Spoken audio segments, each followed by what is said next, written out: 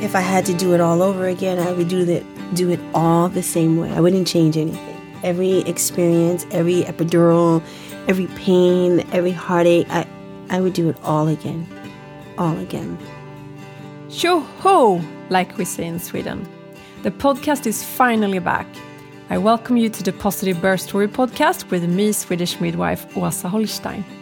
After a series of profoundly life-humbling experiences, my life slowed down and finally allowed me to take on podcasting again.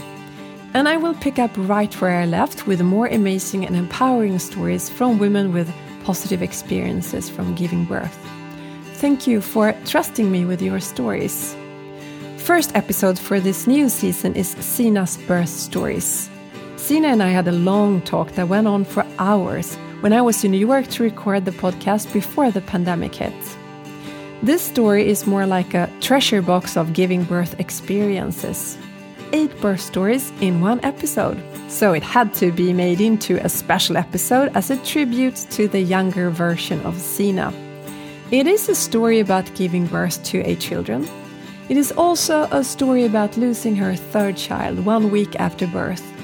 But most of all, it is a story about being a woman and dealing with life the best you can from where you are in that exact moment. To quote Zina, to power through. I am so happy to finally have the chance to let you all take part of this beautiful story. This is a podcast with women for women.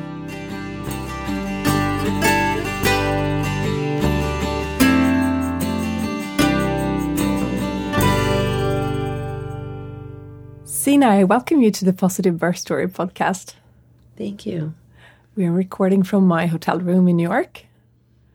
And we might have some noises from the city coming into this podcast episode. Yeah. Welcome to New York. Yeah, that is what it is. You are the mother of a minor soccer team. Yes. And also a birth worker. Yes. Yep, I'm a doula, postpartum doula. I am a lactation consultant, massage therapist, and Reiki master. So to set the record straight, how many children have you given birth to? I've given birth to 8 children.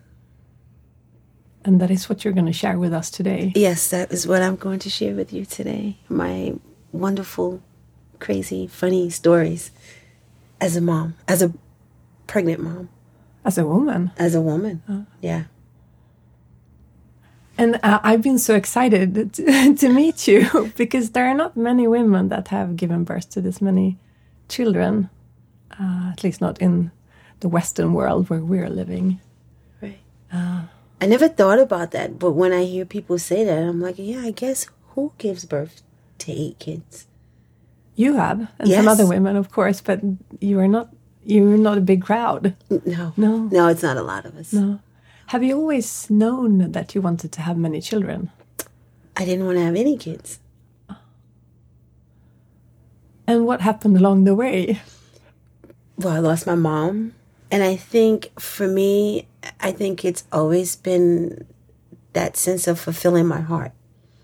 And knowing that my kids would never leave me and they will always be there. And how old were you when you got pregnant for the first time?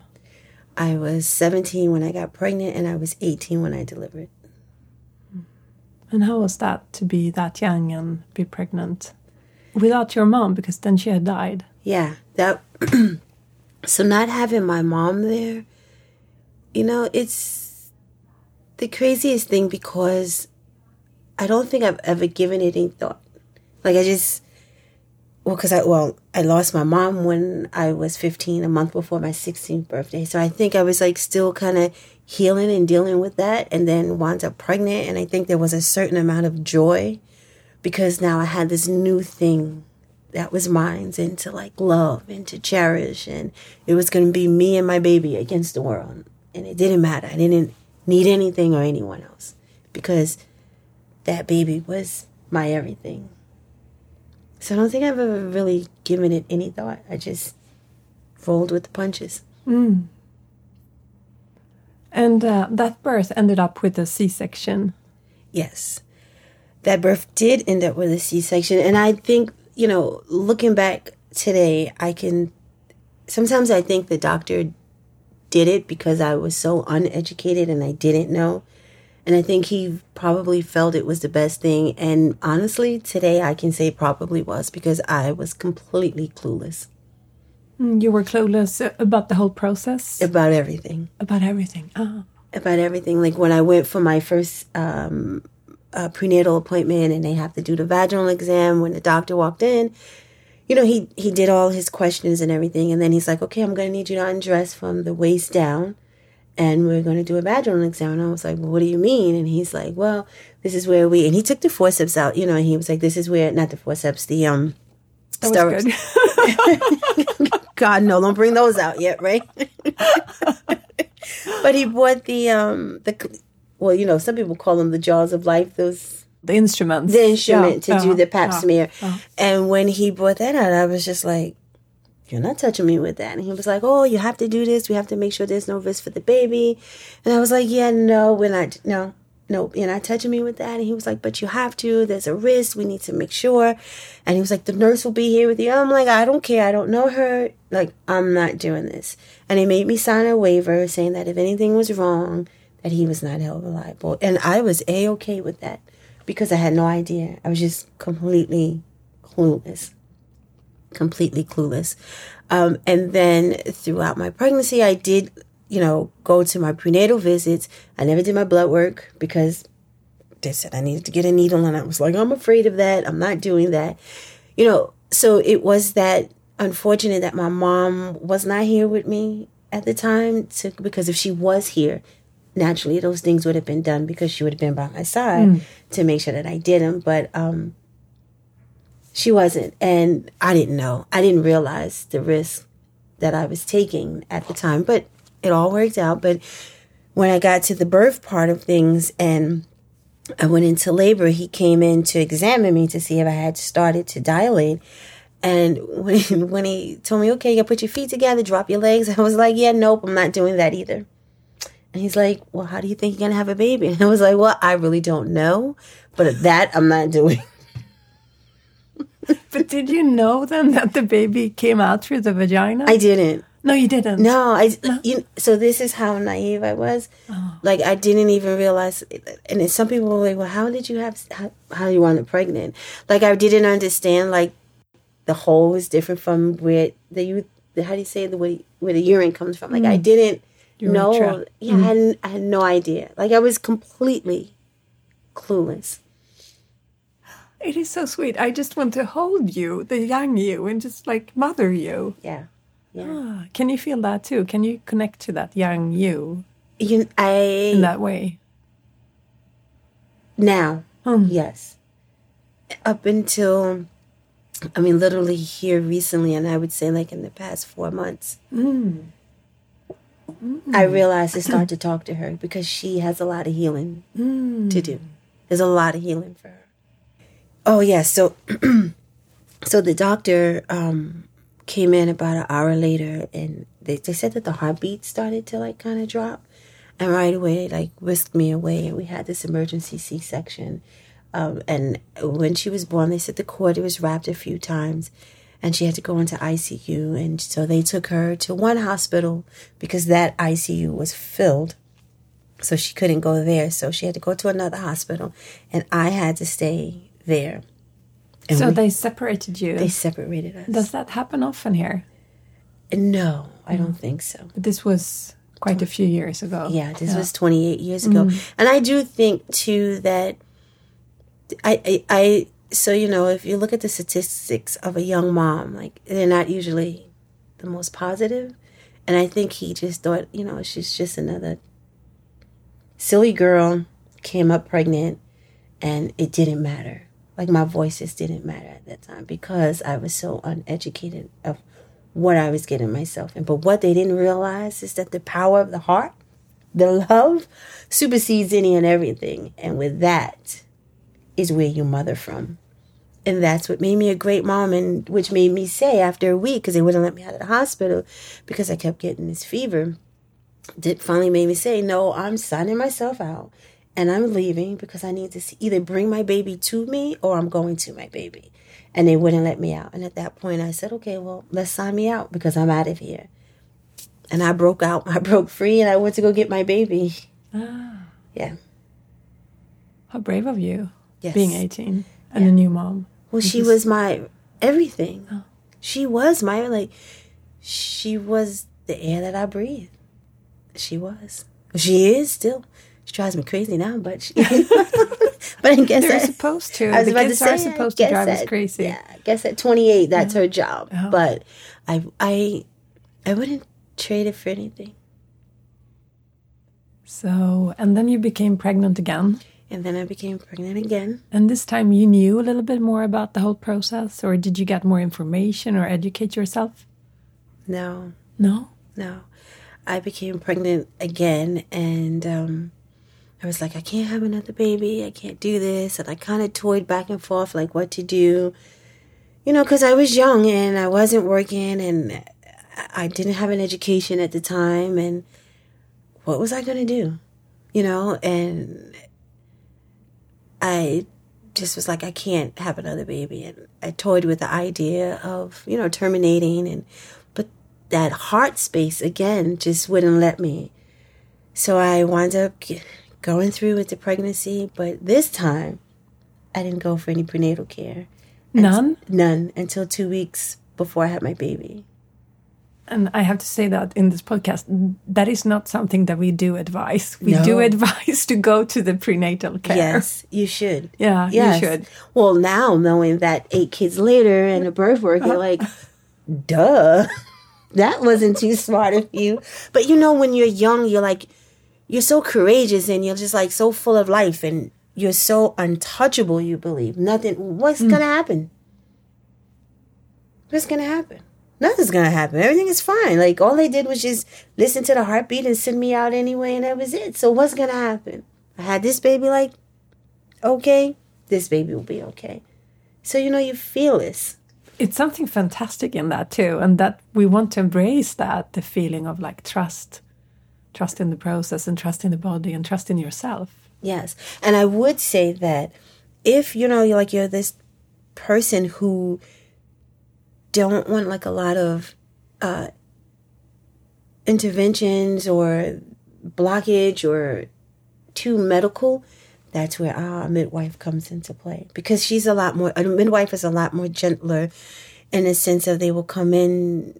Well, you can go to their office, but like when I work with a midwife, when I go in, it's just a little office. It's not like this bed and these tools and this light and all these different things. It's a more sacred space and a more comfortable space. Like you just sit in a regular chair and, you know, she checks the position and she checks the heartbeat and that's like all it is. And it's not as intimidating if you walk into a regular doctor's office or into a hospital or a clinic or something like that. So if I just want to put that out there, like, yes, you have to go for your checkups because it is important to make sure baby's growing okay and things like that. But if you're looking for a more sacred type of birth experience, a midwife. Oh, you're talking to me. Yes. Choose a midwife. Yes. Every day, all time, every day, choose a midwife. Yeah. Yes. But if, you know, like some people just have to have that medical, then an OB maybe, or a midwife. You can have both. You can have like a midwife as the base, and then you can have the OB-GYN as like a backup. Yes. So I would say educate yourself and do lots of interviews. So that second birth then, that ended up being a vaginal birth. So yes, he ended up being a vaginal birth, and I went into labor. I know exactly when I went into labor, which is 4:00 when Oprah Winfrey comes on, because I was laying in the bed watching In Oprah the Winfrey. afternoon? In the afternoon, yes. 4 p.m. And I remember feeling this like bloom, bloom, like this drop in my stomach. And I was like, ooh. So I kind of just laid there and watched Oprah and had the contractions and was all into the show and then have a contraction. And it was, I can get through it. And I kind of was like up and down, moving around some, watching TV. And my husband at the time, my ex-husband, he was homesick. He just happened to be homesick that day. He had just like kind of drift off to sleep. So I didn't bother him because I knew he wasn't feeling well. And his aunt called, it must have been around 9 o'clock. His aunt called and said, how's Zina feeling? And he's like, I don't know. Let me, ask her. So he asks, and I was like, well, I've been having these contractions since like 4 o'clock. And she's like, what? Get her out of there. You got to get her to the hospital now. So he's like, well, on the day said, we got to go. Come on, let's go. So I said, okay. And we got dressed and we got the other baby dressed, the first baby dressed, and we dropped her off at a friend's. And then we took a cab over to the hospital. And then when we got there, they took us to triage, and the doctor's like, okay, we got to examine you. Now, this time I wasn't afraid because I knew. So, like, immediately I, put my legs in the things that hold your legs. And as soon as she was coming around to check, my water broke straight across the room. And she was like, oh, it's a lot of water. Yeah, it was a lot. And it did it twice to her. Yeah, it was a lot of water. I mean, it just went, and because of the way I was positioned and the pressure, it just went like straight across the room. She was like, oh my God. I can see it vividly. Twice when she came to do. So finally she checked and she was like, oh my God, you're 9.5 centimeters. What have you been doing for your prenatal care? Who's your doctor? And all of a sudden these nurses, and they were trying to like move stat now, get this blood work because this baby's coming. They had not a lot of records on me because I just literally 2 weeks ago went for my first appointment. And back then you had the babies in the operating room. So they rushed me to the operating room. Oh, that's where you had the babies then? Yeah, in the operating room. Oh, terrible. Yeah, it was. Things are better now, though. Yes. Oh. Yes. Yeah. So they rushed us back there, and they had us there, and they were trying to prepare everything. And then all of a sudden, the labor just stopped. Contractions stopped. Everything stopped. And they're there waiting and waiting and waiting and waiting. Nothing. So much that the head doctor came in and was like, she has to, like, you have to take her out of here. She can't stay in the operating room because if another mom comes in, what are we going to do? And they were like, we can't take her out. Like, she's going to have this baby in a minute. So they tried to have us do, like, nipple stimulation. My ex-husband had to fight with the doctor. Like, we're not leaving here because she's going to have this baby. The room is already set up. So after we did all of that, long and behold, at 12, I think it was like 12:35, here came my April Fool's baby. Oh. Yeah, he was an April Fool's baby. He fooled them all because they thought he was going to be, they did the paperwork. I mean, they had everything ready because I was right there. But I think like that white syndrome, like you get to a hospital and they were like doing too much, too fast. I think that kind of made me nervous. And I think that's where And as a birth worker now, you know what happens when a woman becomes nervous. What happens to the hormones? Yep. The increase of the stress hormones, adrenaline and noradrenaline, that presses down the oxytocin. Yeah. Yeah, because the moment that they all calmed down and everyone was off of my back and they kind of, boom, here he came. But it is the flight and run system that kicks in. It is because that we need to be able to stop birth if we need to change location because of any danger arising. Yeah. It's like, it's from the start. Yes. It's primal. Yes. Yes. And then he was born. And then he was here. And how was that? That was great. That was, now this time, he got to stay, we were in the same hospital, and he didn't have to go to ICU. Back then, they used to bring your baby to you for a couple of hours and then take the baby away so that the mom could rest. And mentally, it was a challenge, like, okay, you have 2 babies now, but you got this, And I remember they brought him in the middle of the night, and it's what a difference, because I see so many moms like now, and I get it, that they're tired, but like I was young still. I was only, I think I was 20 now at the time. And I just had this burst of energy. So it didn't matter that I didn't sleep. Like I wasn't missing the sleep the way most women miss sleep now. So it's something to be said about having, I think, kids at such a young age. But I just remember just being up in the middle of the night and just powering through and just getting it done by myself. My ex-husband was there, but like he no, I can't really say that. That's not fair. I can't take that away from him because automatically we did shifts. So like I had my shift and then he did his shift. But I was always in his shift because I can never stay asleep. You were interrupting. Because I had to make, it's just that mama bear syndrome. Like I had to make sure that he was doing it right. He was doing it right because I never thought he did it right. But now ask me about baby number 6. When the baby would cry, I didn't even wake up. Because at that point I was 35. I was 35 years old. And I never woke up. Yeah, I was exhausted by baby number. I'm saying it's baby number 6. Yeah, I was exhausted by that time. But we have quite a few babies before baby number 6. Yes. So the third time, how was that to be pregnant the third time? So the third pregnancy was good. Now with the third pregnancy, I had moved to Tennessee, and I had met a woman there who became like a mother to me. She took me in under her wing, and I was working with her at I went to school, I should say, when I was pregnant with the first one. I knew I needed to have a job, so I started to go to school to learn how to do hair. But I was so sick, the morning sickness, that I didn't finish. So then I had baby number 2, and as soon as we had baby number 2, immediately within a month, we moved down to Tennessee. And I was blessed to meet this woman, Billy Ray, who took me in because she didn't have a daughter. She only had a son, and she always wanted a daughter. So she took me in like a daughter, and she just nurtured me, and she was there, and she, just walked me through the steps. Now, by that time, I did the pelvic exam like I was supposed to. I did the blood work like I was supposed to. Like I understood, and someone there, like, how did it go, and how is everything, and what's the new development? And she was so excited. And like she planned this big baby shower, and all our clients came and friends came. So it was like you were expecting the child together with her also. Yes. She was part of it. Yeah, she was very much a part of it. And that baby, I labored. So I was in this for 2 weeks. I was like in this mode where I was having contractions like every 10 minutes.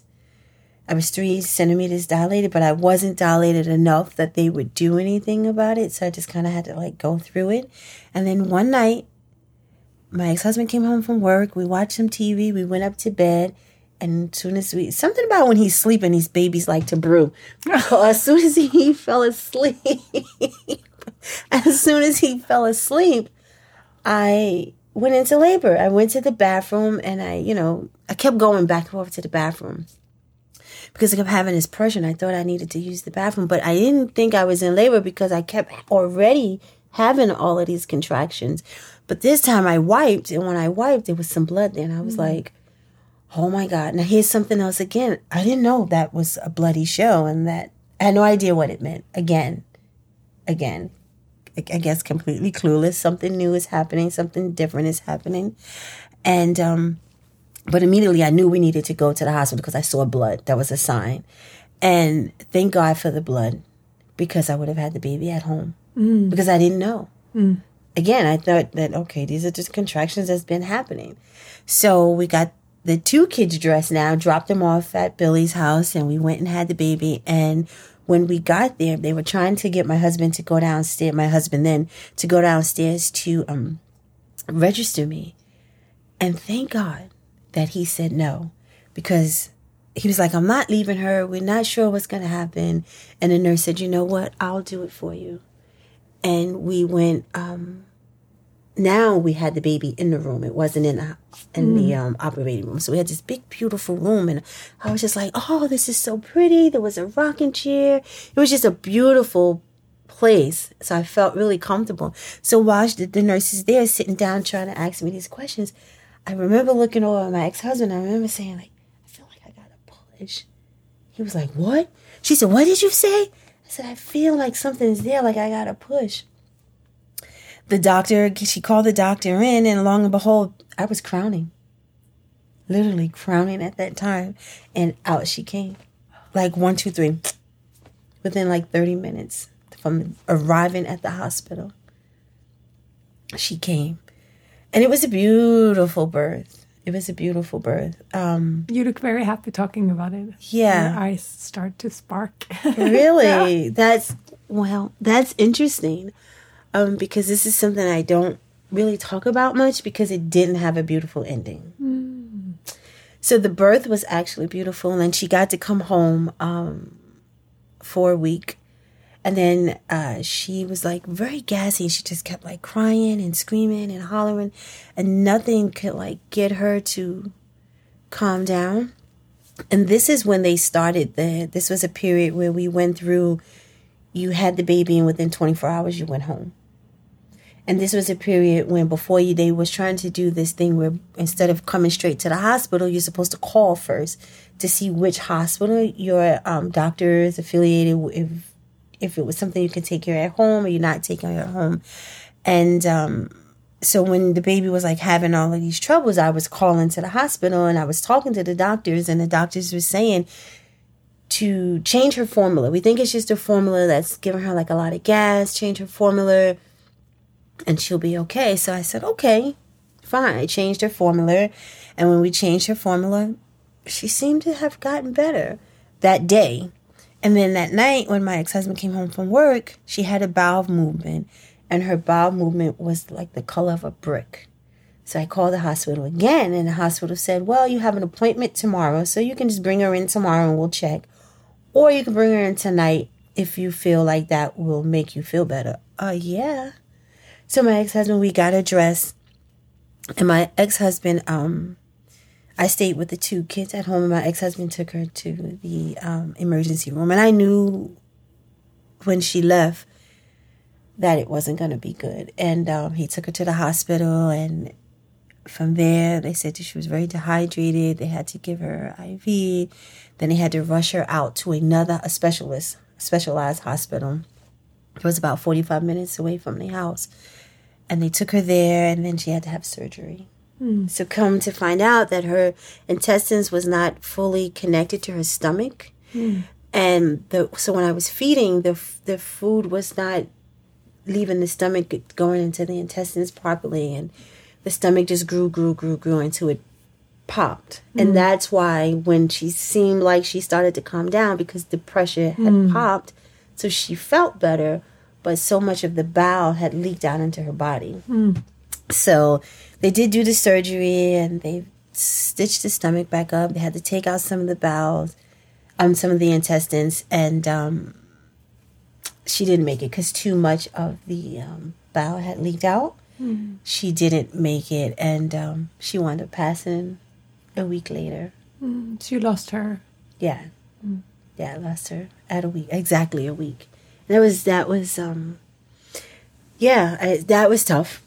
Needless to say, that was very hard. I didn't leave the hospital once I got to the hospital, because I had to take her again out of the area.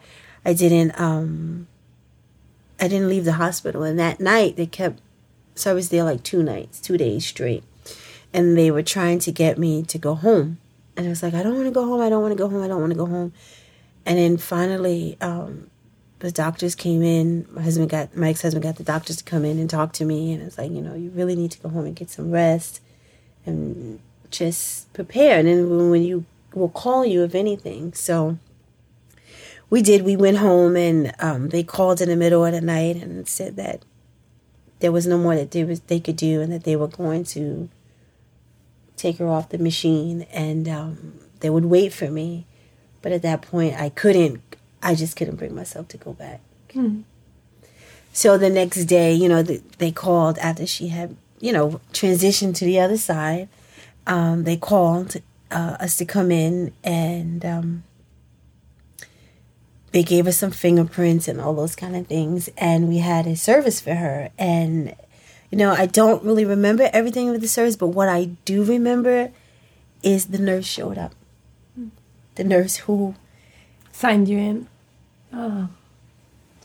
Yeah, she came, and that was like really like, she was like an angel to me when she showed up. So, I cry about it today because now for a long time, I walked with the guilt because I didn't go back. But I think that where I was at from my own headspace and like for my other kids to push through, I wouldn't have been able to. Now today I wish I could go back, right? Because today I feel strong enough, but then I didn't. And that sat with me for a long time. But looking back at it now, I can see that she was just an angel. And everything worked out the way that it was supposed to. But the nurse coming in was like a really good joy. So that was baby number 3. Yeah. I never shared that with anybody. Oh, you haven't? When I tell people I have 8 kids, I never talk about that. So it was really, thank you for giving me that space to talk about her birth. Thank you for sharing. It was really, you said like my eyes lit up because it was like a very sacred place. It was a beautiful birth. It was. And I did everything right. Like, I had the pelvic exam. I did all the doctor's appointments, the blood work. And I wasn't afraid.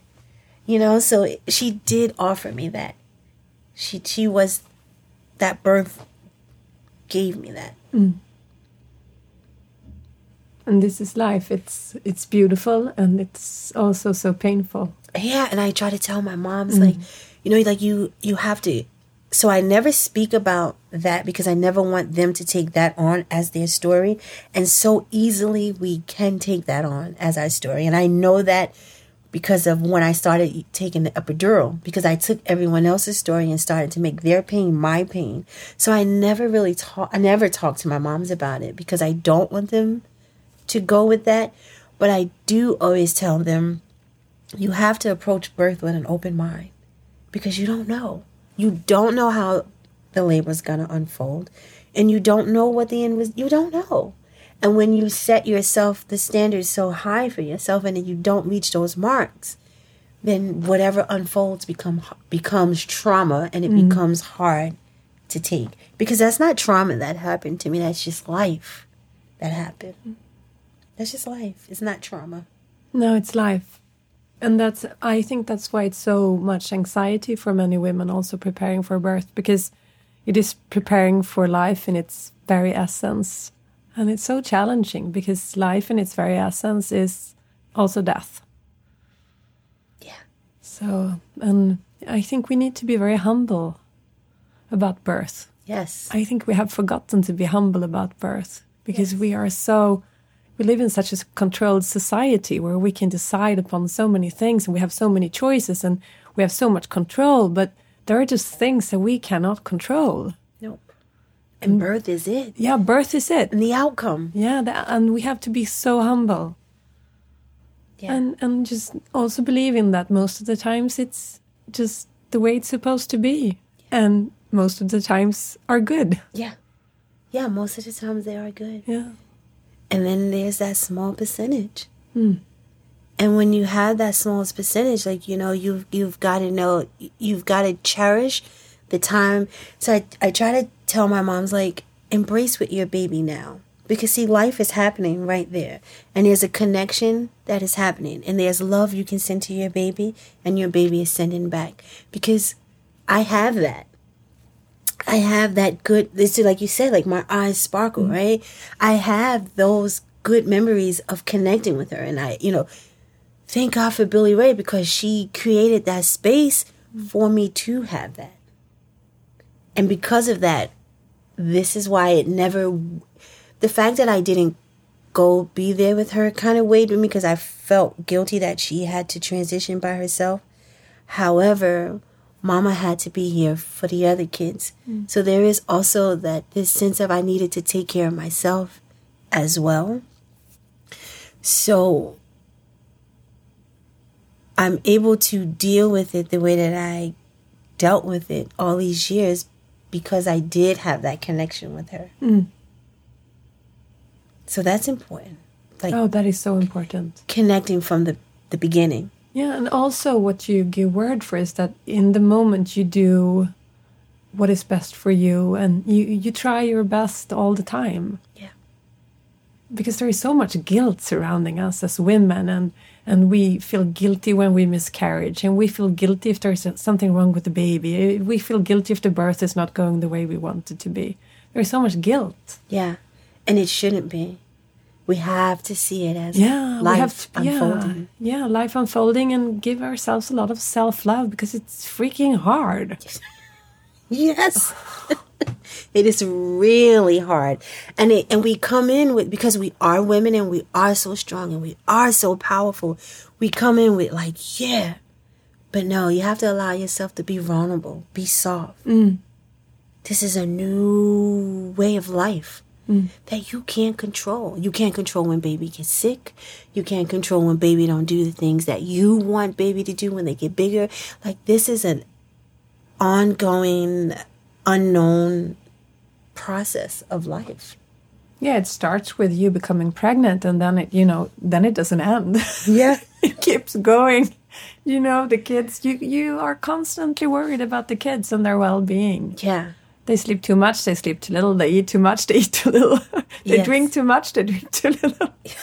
Yes. They study too little, they study too much. It's just, it's endless. Yeah. And as they get older, it doesn't get any easier. No, it doesn't, because you don't have that now you don't have the control. No, you have more control when they're small. Yeah. Or at least more a sense of control. They're still the ones in charge. Yes.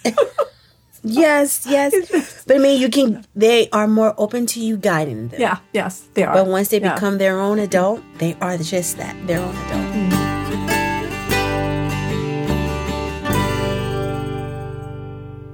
So, losing your third child, did that make you want to have another child? Yes. Yeah.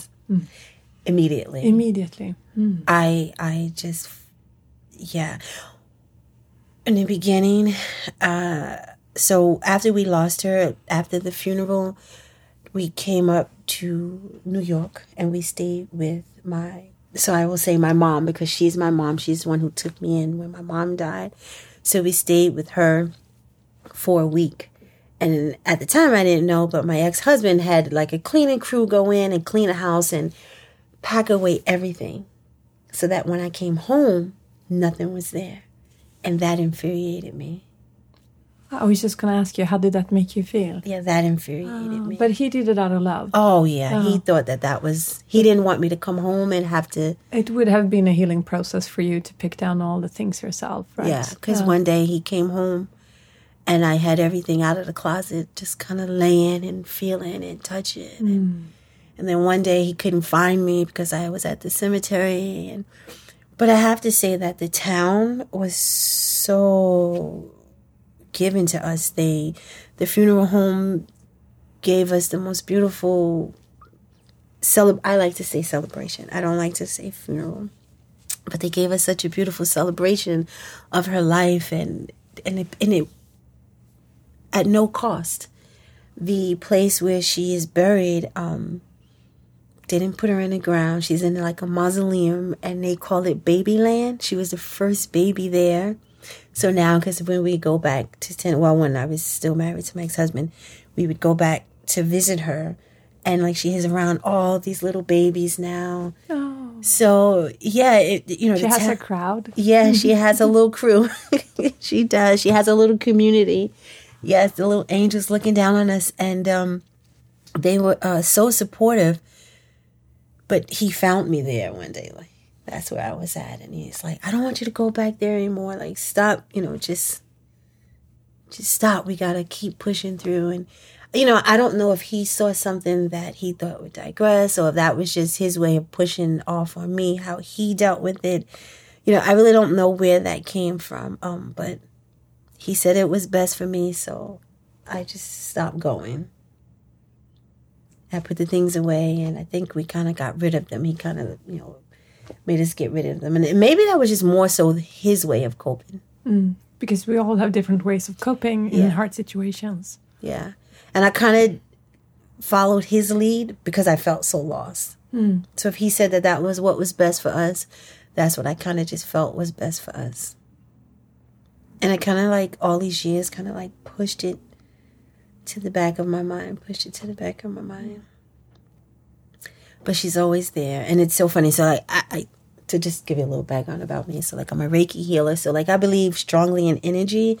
So when people read my energy, they always tell me she's there and she feels forgotten. You know, so like, light a candle for her, honor her. So the more I do that, the closer I feel to her, and the warmer my heart feels to not being there with her, and understanding that it was my way of coping. Might not be somebody else's, but for me, like, some people may listen and be like, how could you not? But, you know, everybody's story is different and everybody's healing process is different. And for me at the time, that was just what was right for me. And now I know it's okay. It doesn't matter what anyone else thinks or says. Because for me and my family, it was great. So, yeah, to baby number 4, yeah, I wanted another baby. And I thought to adopt. You wanted to adopt? Yeah, I was afraid to have another baby. Because I was going to ask you that. Because usually when things happen, like you have described them, and if you have a miscarriage or something, that next pregnancy becomes, you have a lot of worries. Yeah. A lot of anxiety usually. Yeah. You know, just the funny thing is my anxiety didn't come through the pregnancy. It came at the end of the pregnancy. When he was born, I should say. When he was born, that's when the anxiety came. I kept running him back and forth to the doctor, and the doctor's like, you got this. Like, no worries. Like, you got this. I mean, come as many times. She was great. Dr. Bud, she's the best. She was the best pediatrician ever. Dr. Blood? Dr. Bud. Joan Bud. Dr. Blood? She was the best. Like nurse needle? With my luck, that could possibly be how things usually roll for me. But no, she was Dr. Bud. She was like this doctor who just like took her time. No matter what. I mean, you know, when you go to her doctor's, when you go to the office, you're going to be waiting at least 45 minutes to an hour. But you didn't mind because when she saw you, she was with you for 45 minutes. And she remembered everything. She was great. So she was all the kids, the first 5. You were important. As a person and a patient, you were important. Oh. Yes. And I cherished that because I needed that. I really needed that when I had my 4th baby. And she was so like gentle, and you come as many times as you need to come, but no, you got this. You're a great mom. You can do this, and everything is going to be okay. So she was really great that way. And how was that birth, the 4th birth? Oh, so that birth, my water broke. He's a Valentine's baby. He was born February 6th. So many of them, I can't remember sometimes. I have to think. Do you have a list? Yes, I do. They're like, Mom, you don't know. And I'm like, what do you mean? It's too many of you. I can't remember. Are you kidding me? And I'm only getting older. Like, seriously, like, take it easy. You know? Do you call them by the other kids' names my too? God, all the time. You have a list? Like, you go through the name list? Sometimes I combine the names, and sometimes you. Like, you know, yes. So, yeah, they stay on my case about that all the time. But, they should. Yeah, I guess. I'm just like, I don't care. You know who I'm talking to. Because sometimes they'll just answer because they know I'm talking to them. And then they want to just, like, be a little booger and just mess with me and be like, that's not my name, lady. And so, yeah, it was like an ongoing joke with all of them. Except for the little one. Her name is Layla Lee. I never mess her name up because she is a little pistol, that one there. She is just like a ball of fire, a ball of energy. So you never mess her name up. She is Layla Lee. You got it straight. Yeah, her, yes. But yeah, was the 4th birth? The 4th birth. Yes. So my water broke on the 15th. I went because I had to go now immediately because I have a history of having babies so fat. Within 2 hours, babies come. So I had to go immediately. And when I got to the hospital, no contractions, no. Contractions never started. So the doctor had me just stay at the hospital, and I kind of walked the halls. You couldn't eat. My ex-husband and my sister was there with me, and they were eating all this food. I was like, oh, my God, I'm so hungry. But I couldn't eat. So anyways, we made it through the night. And that morning, because she said if I didn't go into labor myself that morning, because the water broke, she was going to have to start the Pitocin. Now, I never had Pitocin, had no idea what it was. No idea what to expect. Holy camole, when she started the Pitocin. He was born within an hour. After it is the Pitocin. intense. Yeah, it was so intense. Yeah, that he was born in an hour. Yeah, that was like really tough. And I'm going to tell you, I will share with you that from that birth, I learned the importance of going within and focusing, because the way the contractions came on so fast, my ex-husband literally grabbed my hands and got face to face, eye to eye, where it was no one in the room but he and I. And that is how I powered through and had him. Each and every contraction, because they didn't grow on you gradually then, because they just started like fierce with contractions. Yeah, with force. Do you think the reason to why births didn't start was that you felt safer to have the baby within? I think that the birth didn't start because I was not ready. Oh, you were because he was 2 weeks early. And I still had things to do. So like I mentally was not there. But the water broke. So what was I? But I just mentally was not there, because we didn't even have the bottles yet. We didn't have that. We had like things left over from the first birth, from the first 3 births. I'm sorry, because we always kept the crib. For some reason, we always had the crib, and I think we had like a stroller at the time, but we didn't have like bottles, little things like that. So I wasn't ready yet. So this was a super intense birth, 1 hour. In what position did you give birth?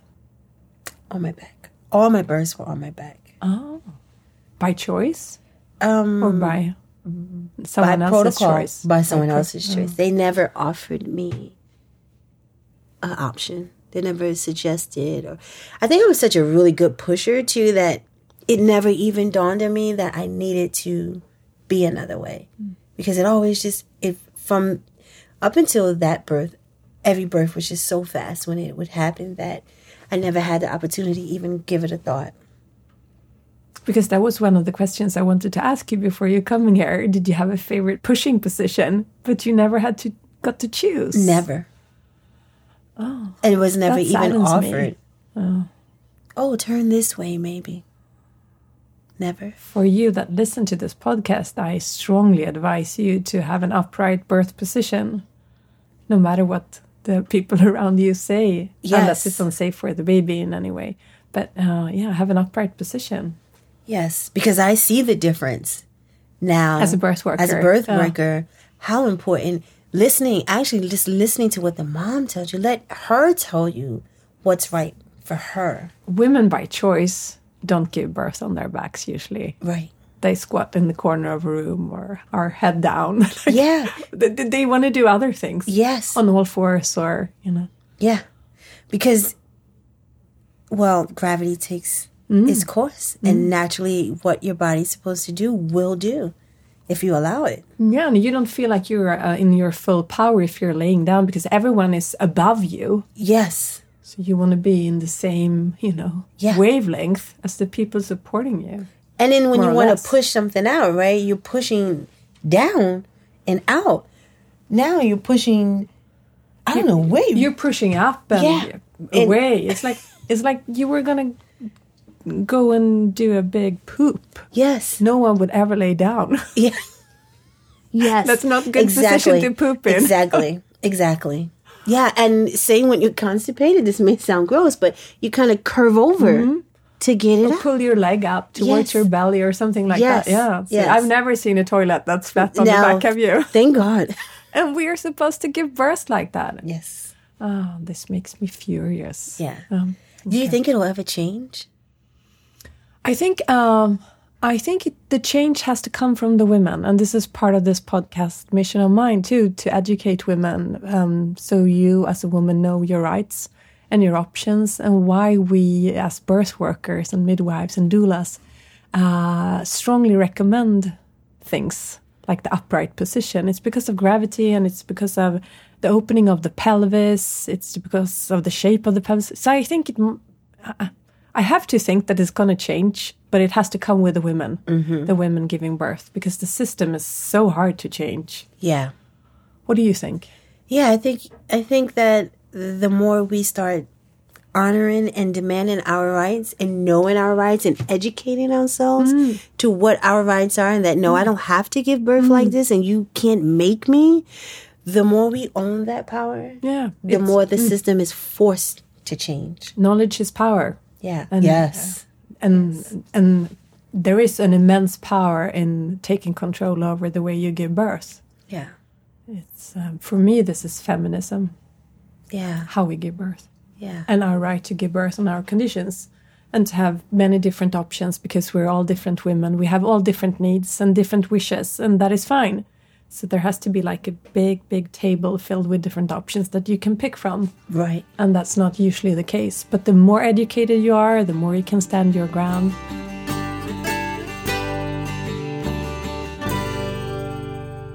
I have joined Patreon as a way to finance this project and to enable me to produce more episodes. I would be absolutely thrilled if you would like to support me in this mission about letting more positivity around birth come to life. I truly believe that we together can change the narrative around birth so that more women can start to believe in the power of birth. So go to Patreon and look for the podcast.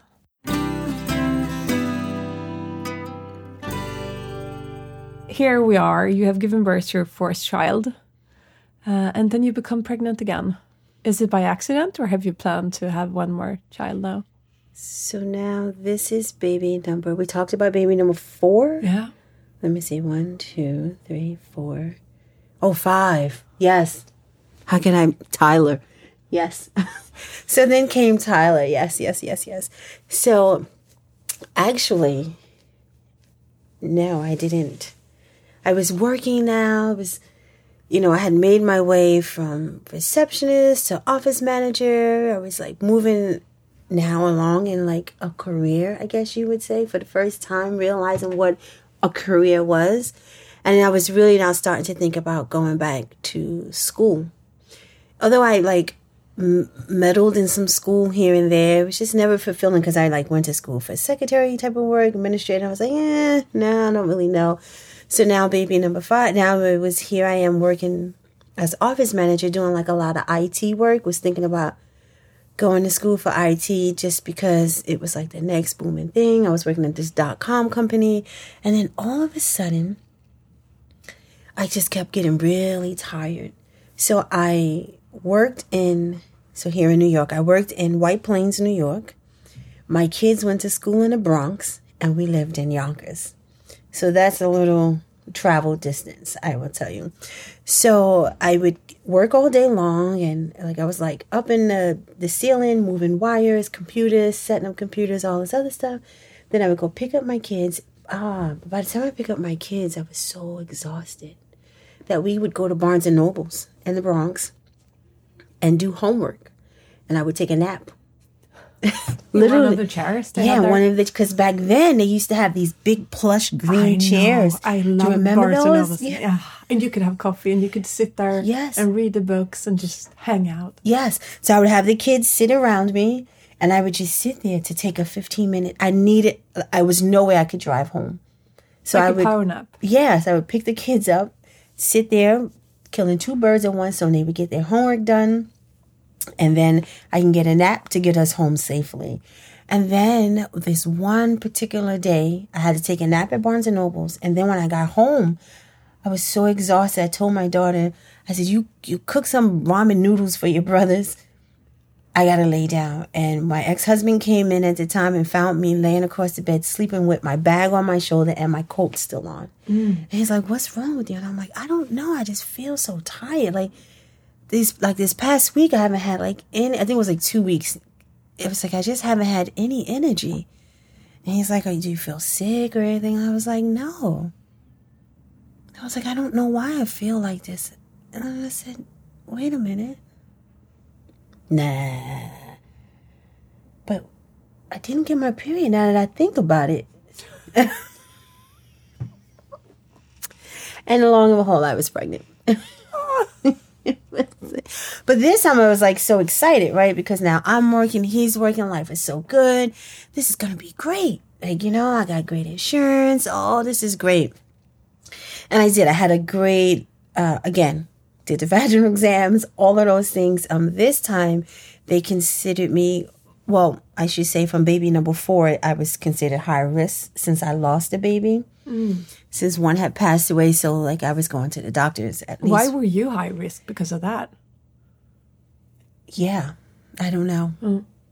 That's just what they told me. And I said, okay.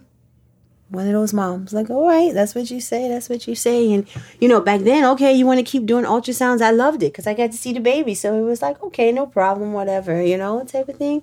So I did. I kept going. I had so many doctor's appointments. And we just knew he was a girl because we had my daughter. And then we had my son. And then we had baby number 3. She was a girl. And then we lost her. And then we had baby number 4. He was a boy. So we just knew she was a girl because like that was just... Well, nope, he was a boy. He was a boy. Knew. It's so funny because of the track record. You do every other. Yeah. Oh. Yeah, well, we were wrong. Completely wrong. Because he was a boy. And he was born. And so with him, I got so... Well, in the beginning, I was small. I had all this energy and everything was okay. And then when I hit about 8 months pregnant, the energy was gone. Like, he was getting so big because all I did was eat with him. Like it was like eating non-stop. You were constantly hungry during your pregnancy. Constantly. The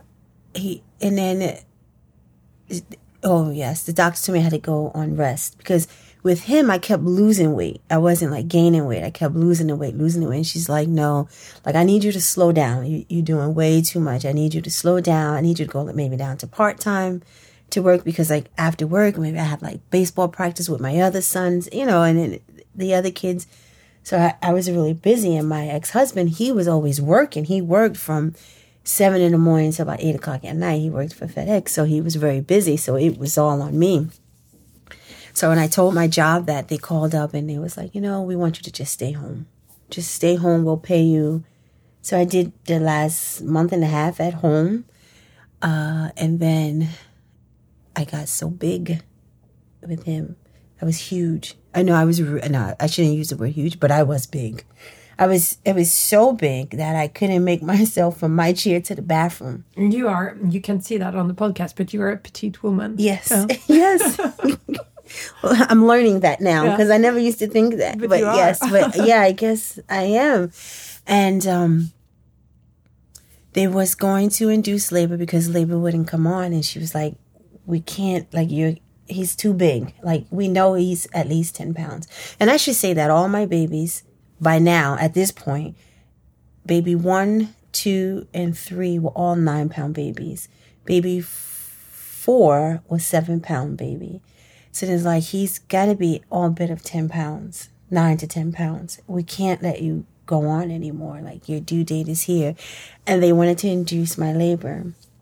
And she's like, you have to come to the hospital this time. And I never forget, I was tossing and turning all night. Like, I could not sleep. Like, oh my gosh, this is crazy. What am I going to do? What do they mean? Because now I don't know what that means. You want to induce labor. Like, I've always labored, so I don't understand.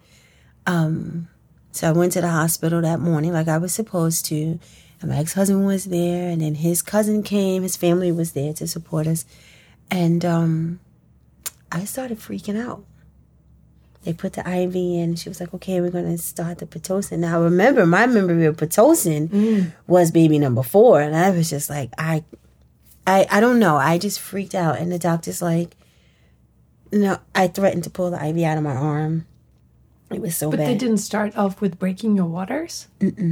Nope, they gave me IV liquid to make sure I was hydrated. And then they were going to start the Pitocin. They was going to start it, I guess, slowly. Like back then, it wasn't the Cervidex and it wasn't any of those things. It was the Pitocin is what they used. Because I think this is your 5th child. Mm-hmm. You could easily just start it off by breaking the waters.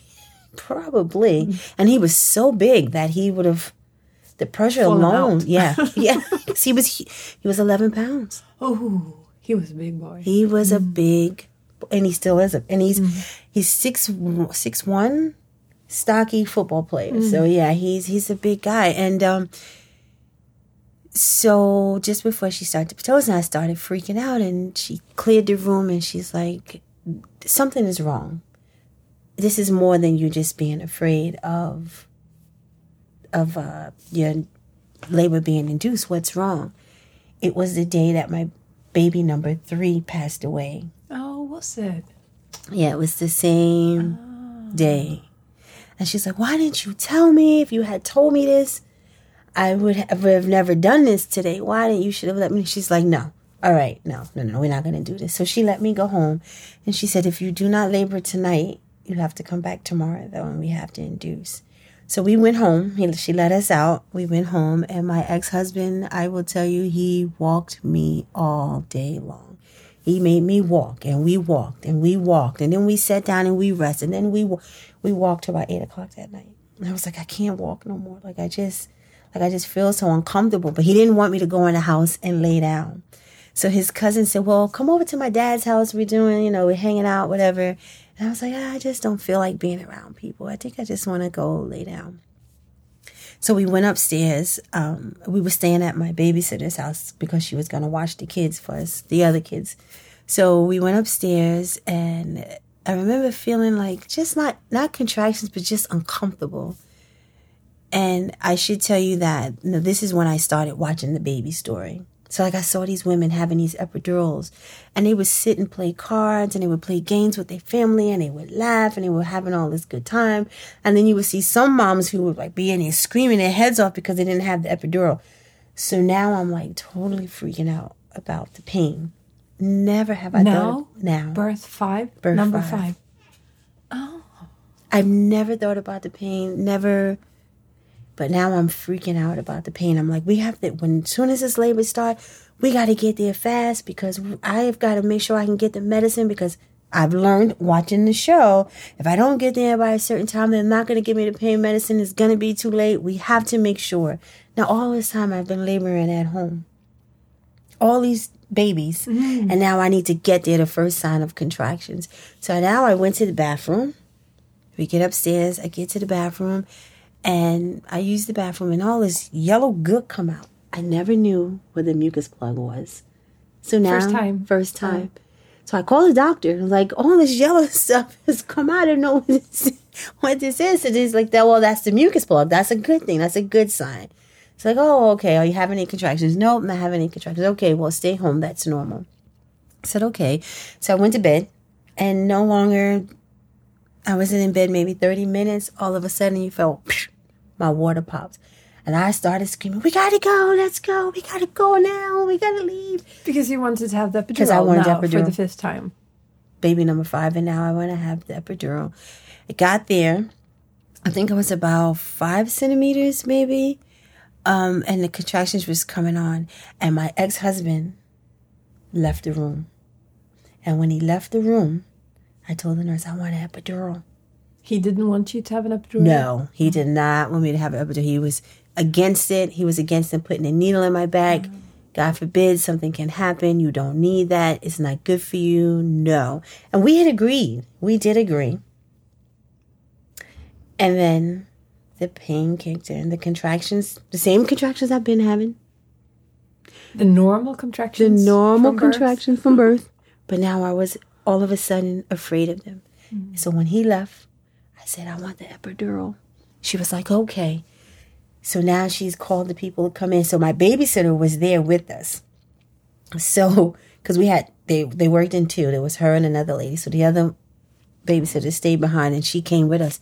And she went running down the hall. So my ex-husband's name is Randy. And she's like, Randy. I could hear her, Randy. She's asking these people for the epidural.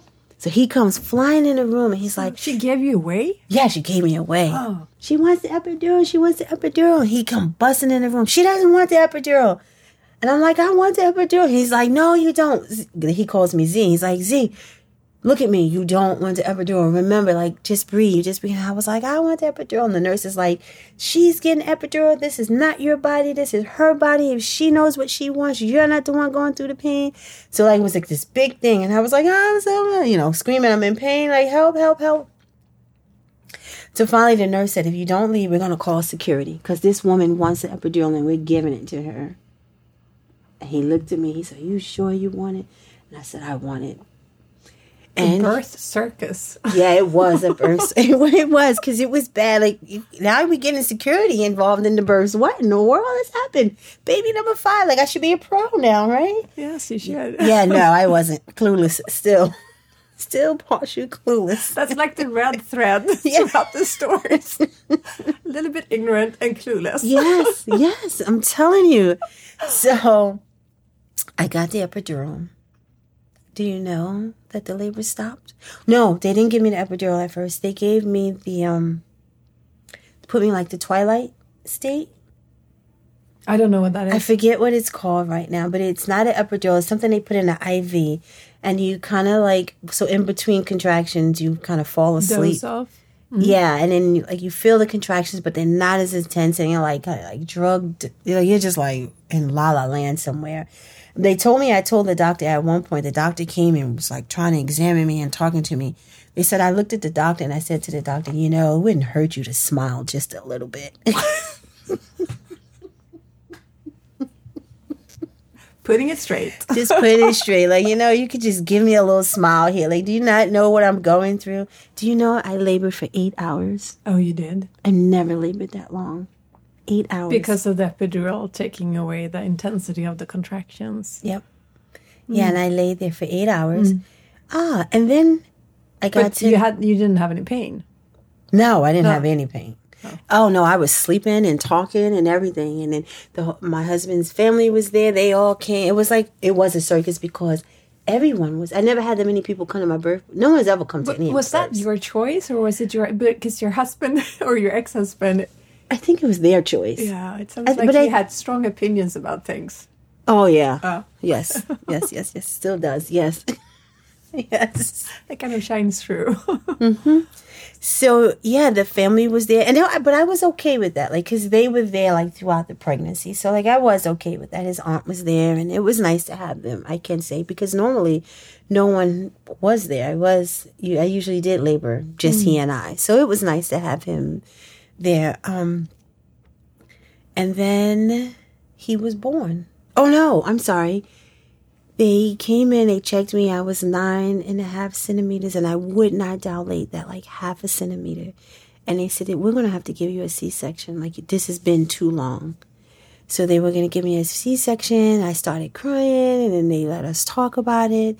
And something said, so they came in, they have to shave you. He was all suited up in his suit, ready to go. And they came to wheel me out. And before they wheeled me out, I said to him, can you just check me one more time? Can you just check me? And he said, I don't think anything has changed, but I will check you so that for your satisfaction. But I don't think we're going to find much of a difference. And guess what? I was 10 centimeters. And I pushed him out. Now, when I pushed him out, I'm laying on my back. And because he was such a big baby, and I think the head came out first, I think they thought I wasn't going to be able to push him. I don't know, but I think I heard them yell something out. And after they yelled something out, all of a sudden, I kid you not, about 6 people came running into the room. They came storming in the room. And, I had my eyes closed, like I'm in my zone and I'm focused, but I see the people running, and I close my eyes again. And next thing I know, they are like all on top of the bed. And they're screaming push because they want to push down on my stomach to help push the baby. And I'm like, what are you, like... I pushed him out on my own, like, get your hands off of me. Did you say that? Yes. I'm like, what are you guys doing? Like, what are you doing? And I pushed and out he came. But I think they thought I was going to need some help. But he came right out. And here he was born. He was big. He was really big. And the first thing the nurse said was, look at the balls on that baby. Can you imagine? That's the first thing they said about my poor baby. Look at the balls. Do you know that he was the talk of the nursery? Because of the balls? Yes. He was big. He was a big baby. He was huge. Has this followed him through life? Yeah. Yes. In a good or in a bad way? A little bit of both, I think. Yeah. A little bit of both. Yeah. Because, yeah. So he came out, we had him, and as like I said before, like, this was the baby that I realized that this baby is dependent on me for everything. I don't want any more kids. I'm done. No more. I can't go through it anymore. Because I was tired. Because, he was heavy. I couldn't breathe. It was like a heavy pregnancy. But was it the first this was the first child that you felt that the baby couldn't take care of itself? It was the first time you realized that? Yeah. The fifth time? Because you know why? I was in a career. And see, I couldn't get back to work. I couldn't get back to life. This is where the career kicked in, because this was like my first solid job. It was back then, I was making $50,000. That was a lot of money back then. Without an education, I made my way up into a company. So it was like, I can't do anything. I had to stop work. Yes, you do get restricted with the baby. Yeah. And it didn't matter before, because what was I doing? Just living. I wasn't doing much of anything. I was just taking care of my babies is what I was doing. So it didn't matter. But now here I am, this career woman, and finding myself I think I was in my late 20s. Yeah, I think it was in my late 20s. I must have been about 29. And finally life started making a little bit of sense. Life shifted a little bit. My perspective on life started to shift. And so this was baby number 5. Yeah. And you were done. I was done. No more babies. No more. I was finished. I was going to tie my tubes. My ex-husband decided that he would do the vasectomy instead. So we went that route. And I was done, and I was happy, and I was content. And then we divorced. We separated when I was 30. We separated, maybe 3 years later. And then I met someone else, and he didn't have any kids. He was 40, and he didn't have any kids. And long and behold, we wound up pregnant. But I should say, before I had him, I was taking birth control for the first time in my life. And I was on the birth control pill, and that just did not agree with my hormones. That was making me like crazy and all kinds of things. So then I went to the ring, and in the ring, that was giving me like really bad cramps in my stomach. And then my husband now, because now we're married, he kept saying he could feel it, so it wasn't comfortable. And I didn't want to do the IUD, so we didn't have any birth control. And I should have known that fertile myrtle could not go. I was going to say that. Could not possibly be without birth control. But in my mind, just me being me, I got this under control. Of course. And really, honestly, I don't think I really mind to make a baby with him, because he was like this new love interest, and we're going to be a family. Lau wants babies too. Yeah. Yeah. So then we got pregnant, and this was his first baby. And that was really great, because he was my ex-husband put me through a lot throughout my pregnancies. But my husband now, he was so great. He was so attentive. He was so warm. He was so gentle, and he paid attention, and it mattered. Like, I mattered to him, My feelings mattered, and my voice mattered, and it was great.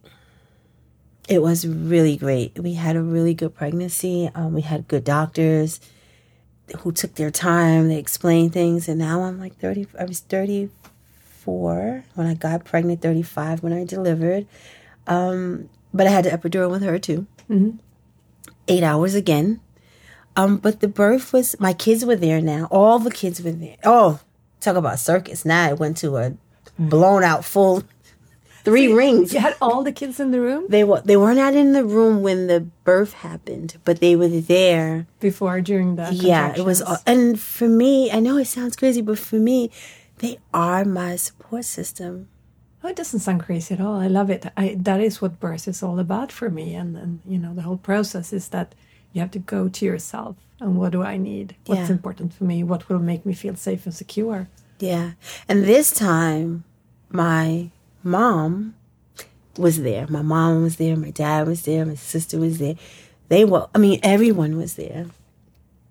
And she was born. And it was just a natural, beautiful experience. No anything. I was going to say shenanigans. No circus happened. It was just calm, loving, beautiful environment. And can I tell you that this child's personality, baby number 6, her personality is all about love and peace.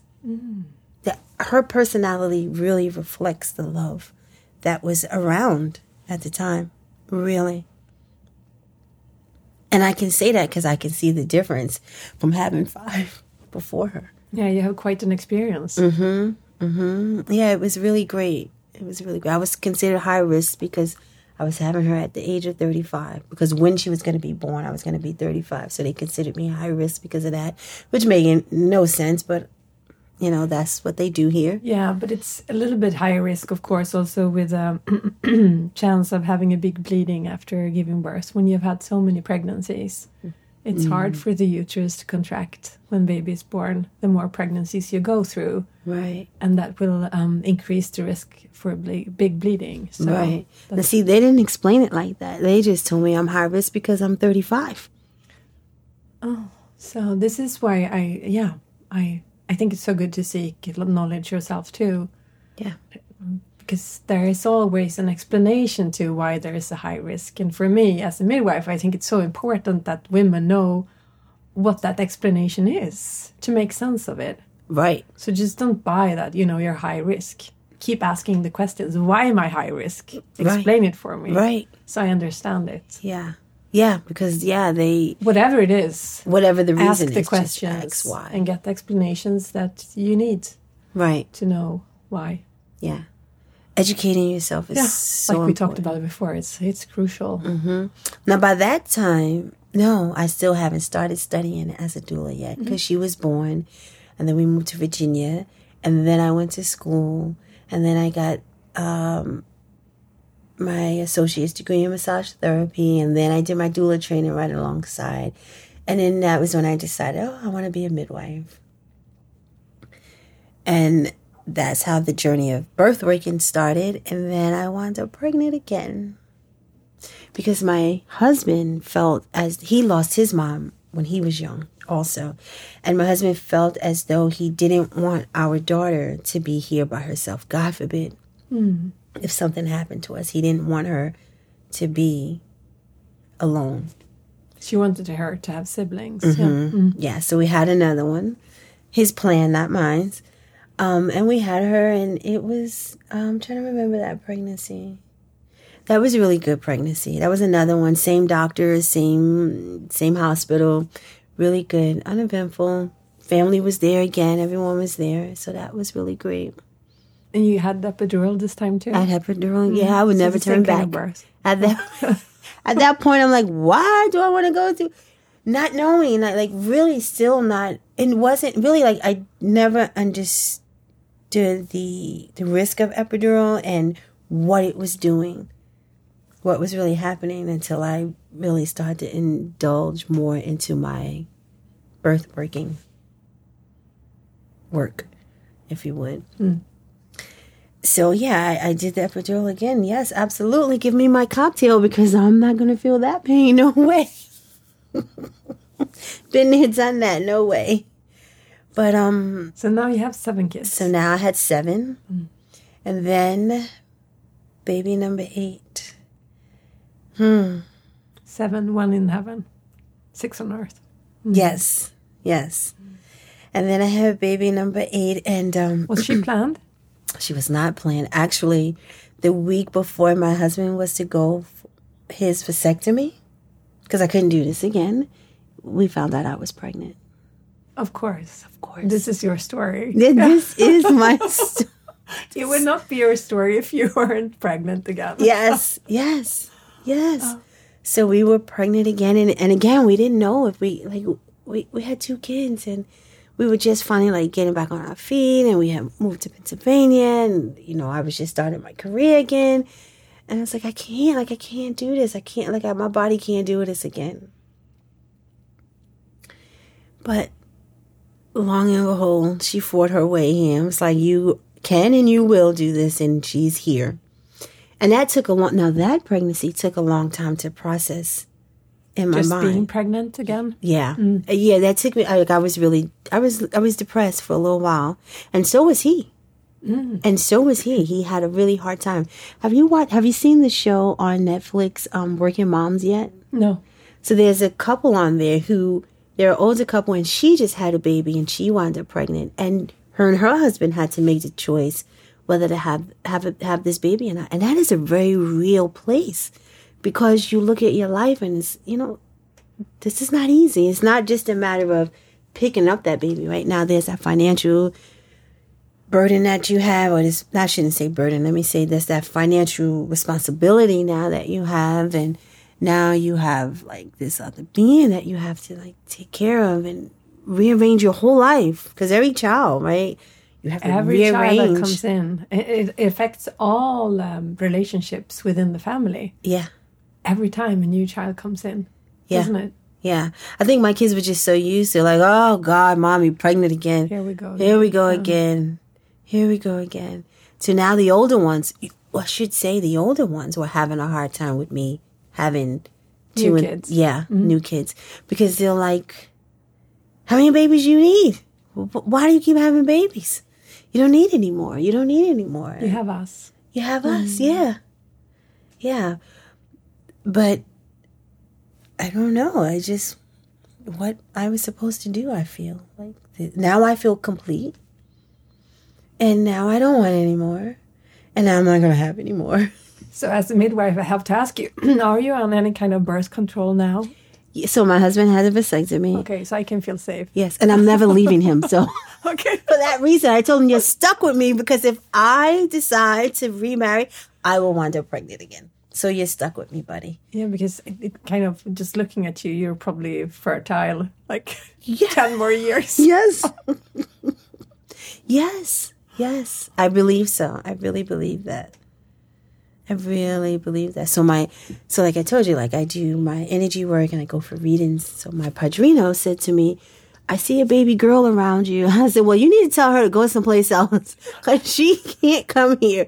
Let her go to one of those other moms and I'll help deliver, because there's no room here for another baby. Please, like babies. Maybe that's the grandchild, the first grandchild. I have 4 grandkids. Oh, you do already? Yes. Of course. Yes. So how would you describe the last birth? So the last birth was tough. I was in and out of the hospital a lot. At that point, I knew my body was tired. I was tired. My body was tired. My legs would give out on me. I had a lot of pain in my right leg, and no one could ever explain it. And they wanted to like put me on Percocets and all these different things. And I'm like, I'm not going to take Percocets. Like, I'll have to just deal with the pain before I take a Percocet. And the craziest thing is they never said, oh, go to a chiropractor or go for a massage.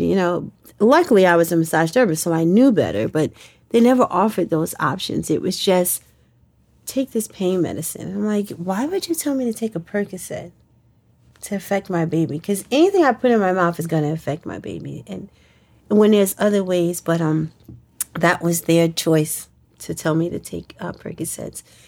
And I refused that, and then I was put on bed rest because my legs, you just didn't know if they were going to give out or not. And that was a little tough. It was good and tough all at the same time. Laboring for her, so I should say my due date was January 1st, and I had her December 24th. So we went shopping. My family was coming up. My mom, my dad, my sisters, and everybody was coming up to the Pocono area for Christmas. And I'll never forget, I was like, okay, so we're preparing dinner, and I wanted dinner to be ready when they got there so that they can eat. And I kept telling my husband, I kept saying, just in case I go into labor. He's like, you're not going into labor. Like, come on, it's time to go to bed. And I was like, all right, let me just finish this macaroni and cheese. This way, everything is done. So he went to bed. He was like, I'm leaving, and I'm going upstairs to bed. He went to bed, and I stayed downstairs. I made the macaroni and cheese, and I finished everything. The house was done. I went upstairs. I went to bed. About an hour.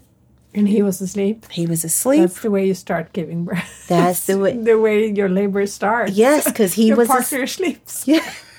They're out of my hair. They're not driving me crazy. No one wants anything. The whole house is sleeping. No one is calling Mom. And I went upstairs, and I went to bed. And my water broke. My water broke, and I started freaking out again. We gotta go, the contractions. And I remember we got in the car, and when we were driving to the hospital, my mom was on the phone now, and she's on the phone until we got there.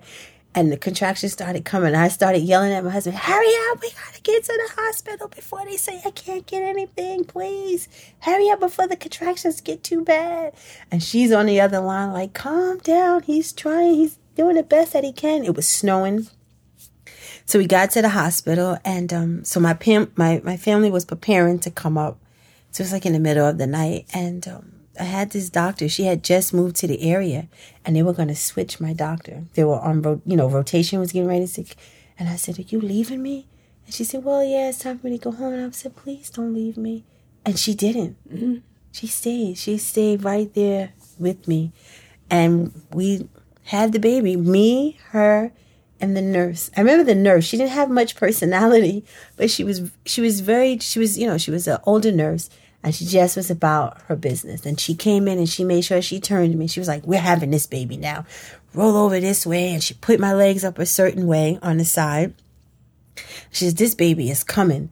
And sure enough, within 30 minutes, I was pushing. And this time, I will say that when she came, I never felt the ring of fire. But this birth, I felt, because I was like, something's on fire. It's burning down there.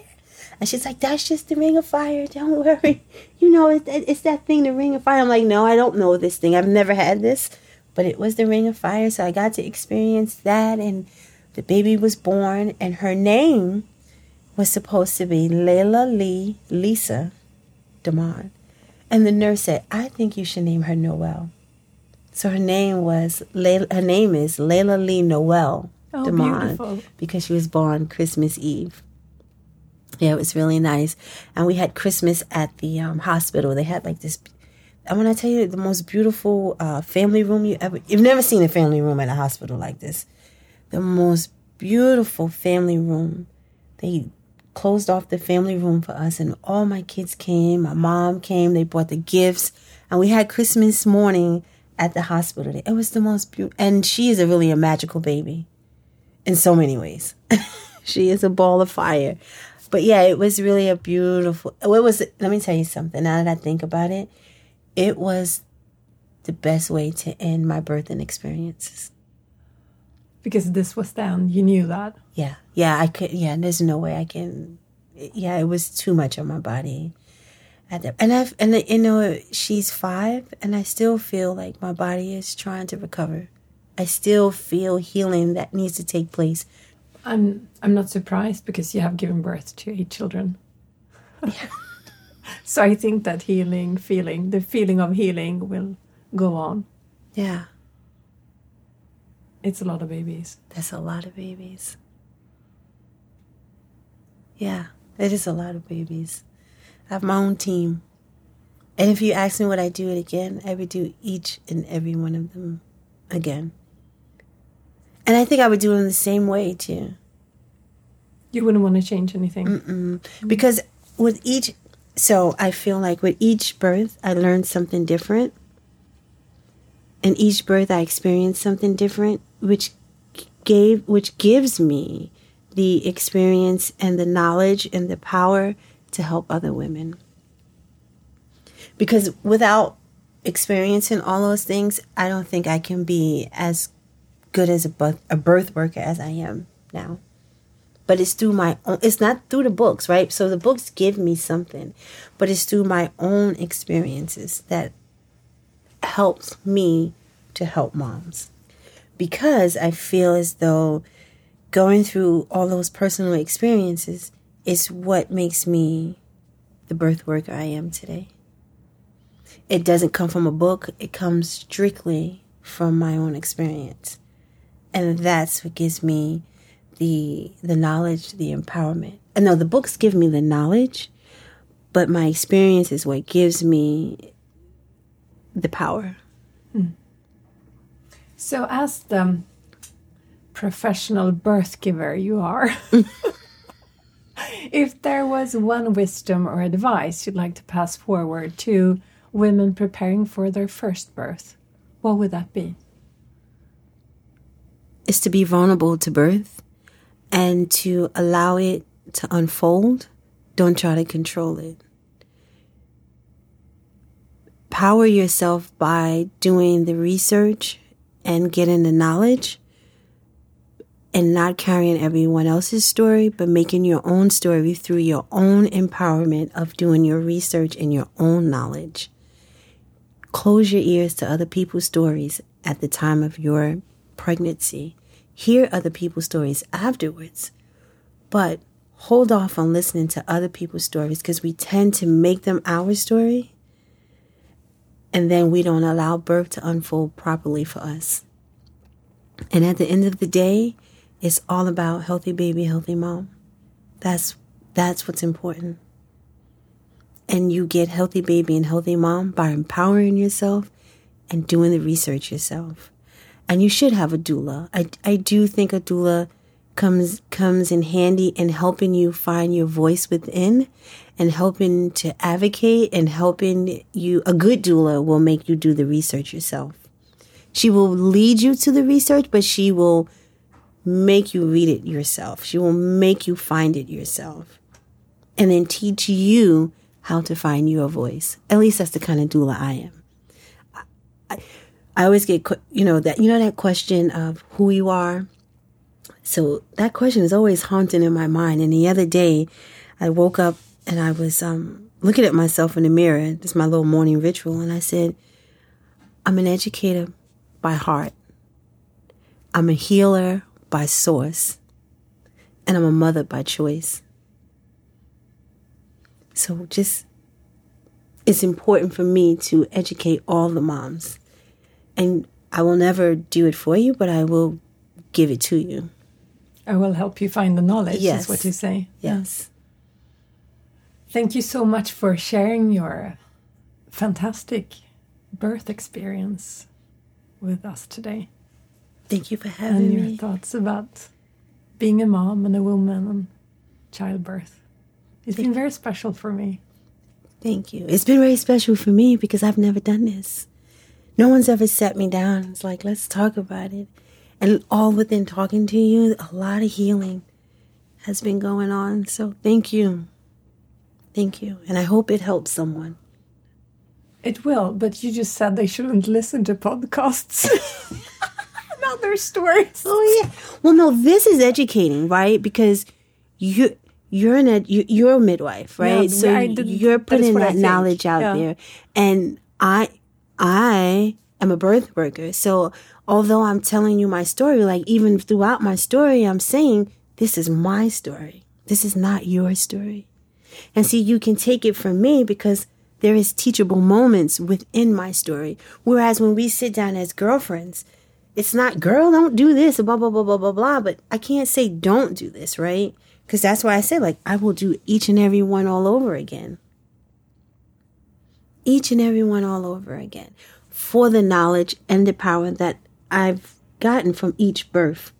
Because with each birth, I became stronger and stronger and stronger. Where I made the mistake was listening to other people's. And I know that and I can say that by watching that and feeding myself those kind of things and making their story my story. So maybe, okay, you should be open to listening, but be careful what you pick up. I agree. And also choose what you listen to. Yeah. If this is the platform you want to listen to, this is the place where you get your knowledge. This is a safe place for childbirth stories. Yes. I want to safeguard this as a safe place for childbirth stories. Yes. And these are the type of stories you should be listening to. Amen. Amen. Ashe, I would say. Yes.